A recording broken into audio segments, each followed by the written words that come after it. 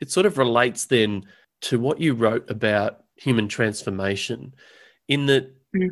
I mean, Charles' work stood out because he found in the majority of cases it was a trauma of some kind. It was a health scare or going broke or a relationship breakdown or whatever Yeah. that forced people's hands or cracked the carapace of their minds, he describes, Hmm. to a new worldview. You found in your work with people that actually it's not necessarily in the majority of cases that trauma is or crisis is the trigger.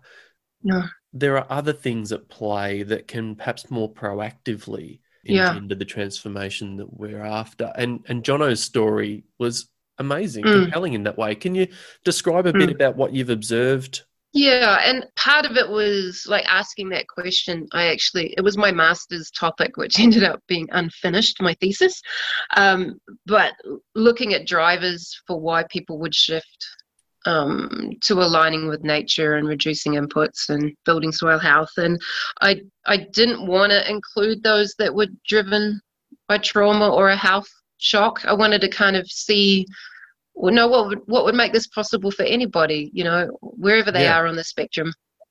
And so that's kind of where that questioning came from. And so you do meet a lot. Like, I think probably 20 years ago, a lot of the people in my field were there because they were chemical applicators, or their kids had leukemia, or Mm, something had happened to like really shock their system. And now I'm finding that we're beyond that kind of early, I guess those early innovators, or those that were kind of more prone to risk or had that shock. And now we're dealing more with the beginning of that middle of the bell curve, which is people that just kind of really aspire for something outside of themselves, that they can see that those profit margins are shrinking, that they can kind of see future trends. I talk about Jack Stall, who I just adore. He could just see what's happening, and we saw this in Canada last year as without warning, really, the lentil and the lentils, and I think canola. No, it wouldn't be canola. Lentils and something else, chickpeas. I can't remember what it was. But anyway, they put these great full page adverts out in the rural papers saying, we will not be taking desiccated crops this year. That's it. And so suddenly farmers up there were left with no other options. So they were chemically desiccating with glyphosate. And suddenly the industry body's like, oh, you can't do that anymore. And they were at a loss for what to do. Whereas Jack Stall was like, hey, we see that these things are happening, and we are hearing, the millennials and people talking about wanting to have better food quality or being really concerned about greenhouse gases. And it's like, there is such a growing number of farmers that you've got two choices. You can stick your head in the sand and your butt up in the air and just hope this is going to go away. Or you can be really proactive. And I don't think you need to be like out on the edge to be proactive anymore. I think there's enough resources and enough people doing this now to not feel like it's so risky or it's so scary, because actually it's scarier to just keep sticking your head in the sand. And are you finding that it's when people are brought together, peers are brought together, that the Mm. learning and transformation is enabled in these sorts of ways, as opposed to Yeah, doing consulting gigs sort of one-on-one? And perhaps that recent yeah, hammering you got is another indication of this, that actually getting yeah, community together is yeah. powerful.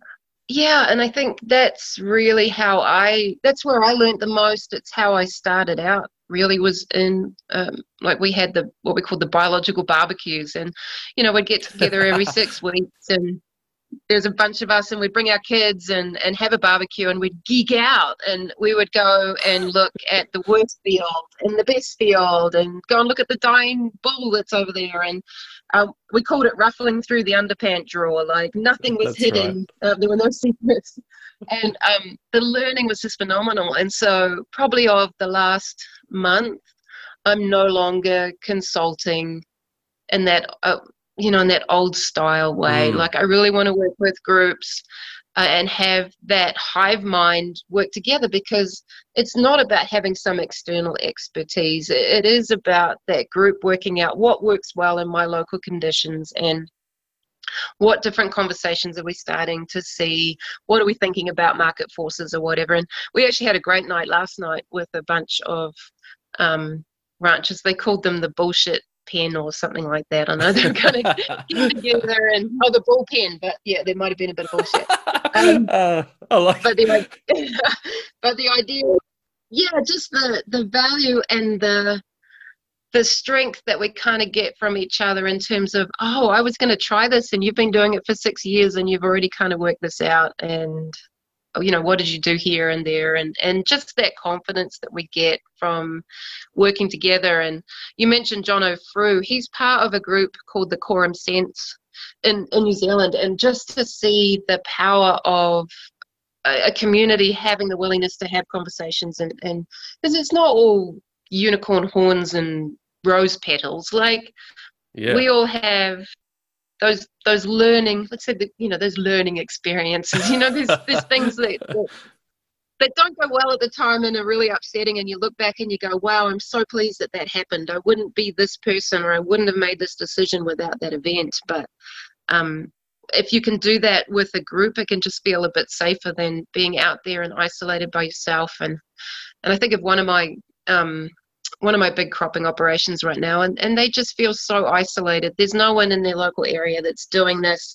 Everybody's questioning them. Everyone's telling them they're crazy, and they begin to doubt themselves. Whereas if we work together as these hubs or community, it just really helps, I think, with confidence.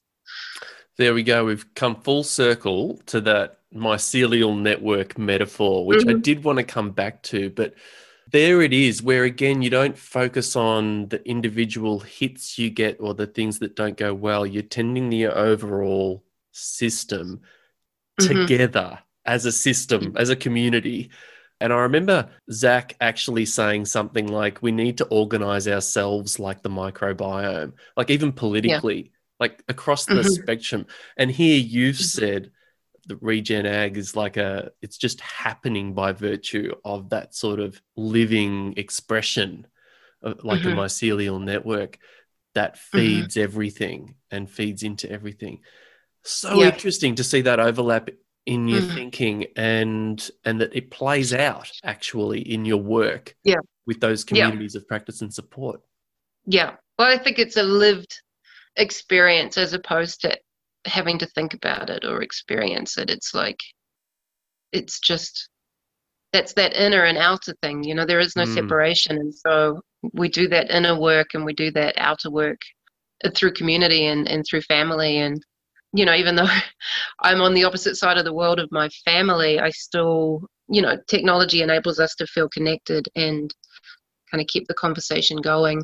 And I think we have more access to that. And it's amazing just to hear from people. And maybe I'm doing an online soil school at the moment. And, we've got people connecting from Chile and Zimbabwe and Scotland, and hearing all the accents been amazing. Yes. But just like to see that people are going, well, I'm really dealing with this. And for someone on the other side of the world to say, oh, wow, I am too. Or I'm having I'm thinking about this. And it's like, we're not alone, and I think it's, technology has the ability to connect us, but also make us feel incredibly isolated. And I think these soil experiences are really connecting people to see that we're not alone, and we're not having to kind of reinvent some wheel. We just need to start listening, because nature knows what to do. We're the ones complicating things, and get back to those simple things of diversity. Is that diversity on the landscape, or is it diversity of what we're eating, or diversity of people around us that we look to for information or support? And I think there's so much of like nature's rules that we need to be bringing into our own internal space or our days, even if we're living in the city, to think about what would it look like to be nature, to have that in our world. That's beautiful. That was quite good. I quite liked it. Oh, it was.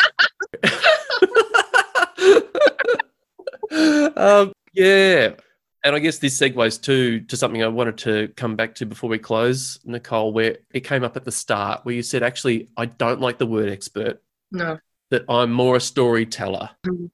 I wanted to ask... magpie. Can you hear the magpies here? No, There I you can't, go. but are they singing? They are. Oh, That's cool. I had an experience with a kookaburra last time I was in Australia, and it was a significant experience for me. And Mm. yeah, yeah, there's some magic in kookaburras, and yeah, Oh, anytime birds or any kind of animals turn up, like I've really started to go, I wonder what your message is. Like, what well, is it that I need to be listening to? Mm, yeah, case in point, exactly. And many of mm, these predate the dinosaurs disappearing. mm. It's Yeah, they're yeah, that's right. ancient in ways we don't even begin to understand. So yeah, that's case in point. So with the Yeah. storytelling, what we are seeing is a bit of, I don't know if explosions overcooking it, but there's a lot of stories, from the Attenborough film to Kiss the Ground. Mm. You mentioned one a little earlier too. Oh yes, the Biggest Little Farm. Biggest little farm. Yeah, Yeah. and a mate Damon here with 2040. There's so much coming out, and Yeah. I think I had 3 documentaries I got asked to review Yes. last month, and it's like, wow, like I mean, someone made the comment about, the soil stuff, you know, happens so fast, and I'm like, it doesn't feel like it's been really fast. Yeah, Um, totally. but I guess there's someone on the outside, like, oh yeah, I wanted to be famous, so I got into soil, That's not like we kind of had in mind around soil, like that there was anything sexy to do with soil, and suddenly Yeah. soil's getting the attention that it should do because everything comes back to soil.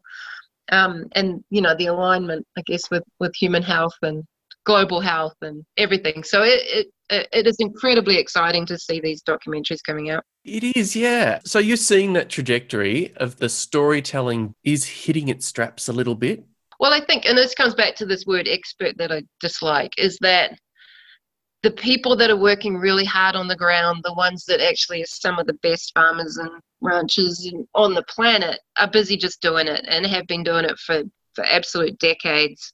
And then the ones that get the attention are the communicators, are the storytellers, are the Yeah. ones that maybe are traveling or whatever, but they're not necessarily the practitioners. And I think Hmm. probably Gabe Brown is one of the few ones who's I wouldn't include in that. But sometimes I feel like, who am I to be speaking? I Oh, don't have a ranch, and I'm tell me not about doing it. all that stuff. Yeah, but you need the storytellers, you need the science communicators, and the people that live in that limbo world, and we need the expertise that's coming from on the ground, because it's them that are building the foundation, or the shoulders that I get to stand on, which I'm very grateful for. And I do love what I do, but it's based on those extraordinary people that are more extraordinary than I feel I am. It's just that they're busy doing it. Yeah, And that's right why on. the word expert, I'm like, I'm not the expert. People on the ground are the expert. Yeah. I am the magpie. I'm going to collect the shiny stories, and the glittery things to share. But yeah, And keep warbling. and keep warbling. Yeah, no, I feel exactly the same way. That's right. Um, does it light your spark to think about what's possible out of all this? Or do you stay in the moment? Well, like I said, I just live like it is. I don't even live like it's a possibility. I just live like it actually is happening. Brilliant. You've landed perfectly where I wanted to end it, because I was struck with the quote that you entered your last chapter with from Stephen Jenkinson. Oh, he moved me. Oh my gosh, if you can ever listen to anybody live, listen to Stephen Jenkinson. Oh my Yeah. gosh. So Mm, when I rebranded the podcast, he mm. was the first guest I had. No way, really? Yeah. Oh, I can listen to that. Yeah, I got to see him live a few years ago, and I was like, how do I not know this man? Just, oh, No, that's right. And so for me to see that you'd sort of gone out with a line from him, yeah, Stephen's quote, of course, was about hope and hopelessness yeah, being both the yeah, same problem. yeah. They're both, what did he say? Something like they're both not tolerant of the present moment. That's right. Yeah, like hope is something that you mortgage your future to. Like it's a someday, one day out in the future. Live it like it's now. Don't live in hope, because where is the empowerment in hope? And I know people have a different relationship with that word hope. And there's a great book by Solnit called Yeah, Hope that I love. me too. So I'm not saying that we shouldn't have hope, but really to step into the future, we need to live it like it's now. Otherwise, it's the same thing as the peace quote, you know? How can you talk about peace when you don't have peace inside you? How can we talk about regeneration and health if we can't build that in our own lives? So I'm really committed to being the work, and I think to really shift things, we have to be willing to do that, even when it's uncomfortable. Beautiful. All right, Nicole, what's the piece of music that's been significant to you in your life? Oh man, I have so many. I love music. So there's two themes are probably in the last year, and one is a group of two women called Appalachian Rising. They do incredible music. They just they sing to resilience and sing to nature and strength and just cool stuff. And then there's a song that came out last year called No Roots by Alice Merton, which is, you spoke to me at the time about, you know, I've got no roots, and you know, I make my home kind of wherever I'm at. So I need a new song now that I've got some roots. And so, yeah, I've got a dog and my horse, and now I just need a man. And then, yeah,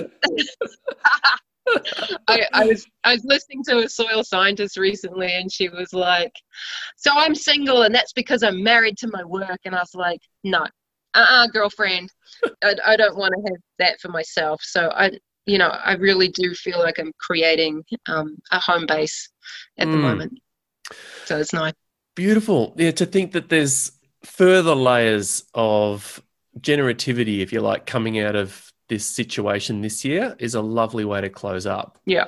Thanks a lot, Nicole. And of course, to know that there is another song that needs to happen next to close out the Trinity, then that's for next time in person. In person. Sunday. Western Australia. Yeah. Someday. Brilliant. We'll be there.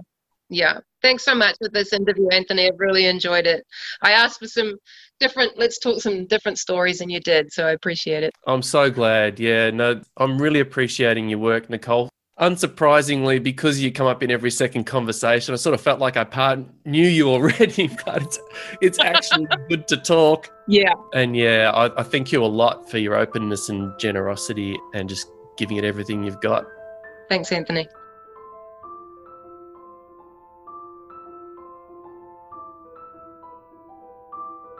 That was Nicole Masters, regenerative soils educator, systems thinker, and author of the brilliant book, For the Love of Soil, Strategies to Regenerate Our Food Production Systems.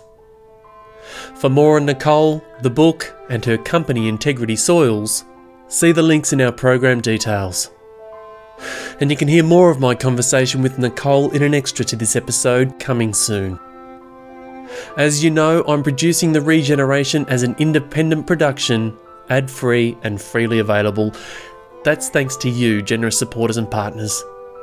If you too value what you hear, and of course if you have the capacity at this time, please consider joining them by visiting the website via the show notes, regeneration.com. Thanks for your support, and thanks as ever for sharing, rating and reviewing the podcast. The tune you're hearing is Faraway Castle by Ray Howell and Sunray. My name's Anthony James. Thanks for listening.